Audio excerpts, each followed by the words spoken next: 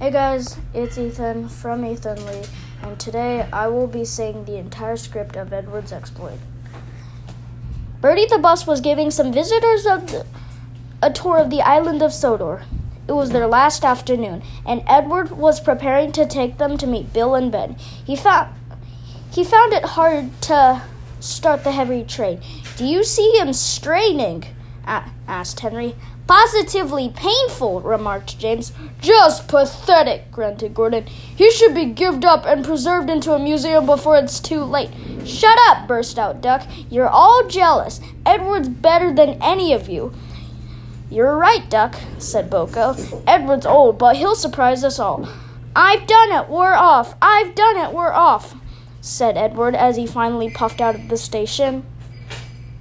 Bill and Ben were delighted to see the visitors. They loved being photographed. Later, they took the party to the China Clay Works in the Break Van Special.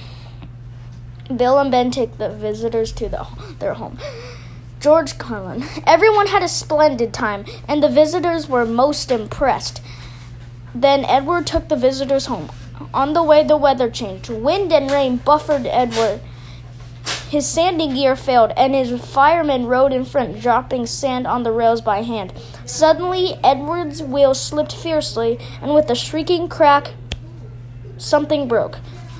The crew inspected the damage. Repairs took some time. "One of your crank pins broke, Edward," said his driver. "We've taken your side rods off. Now you look like an old-fashioned engine. Can you get these people home? They must start back tonight." "I'll try, sir," promised Edward. Edward puffed and pulled his hardest, but his wheels kept slipping, and he couldn't start the heavy train. The passengers were anxious. The driver and fireman and conductor went along the train, making adjustments between the coaches. "We've loosened the couplings, Edward. Now you can pick up your coaches one by one, just as you do with freight cars." "That'll be much easier," said Edward. "Come on." He puffed and moved cautiously forward. The first coach moving helped to start the second, and the second helped the third. I've done it, puffed Edward.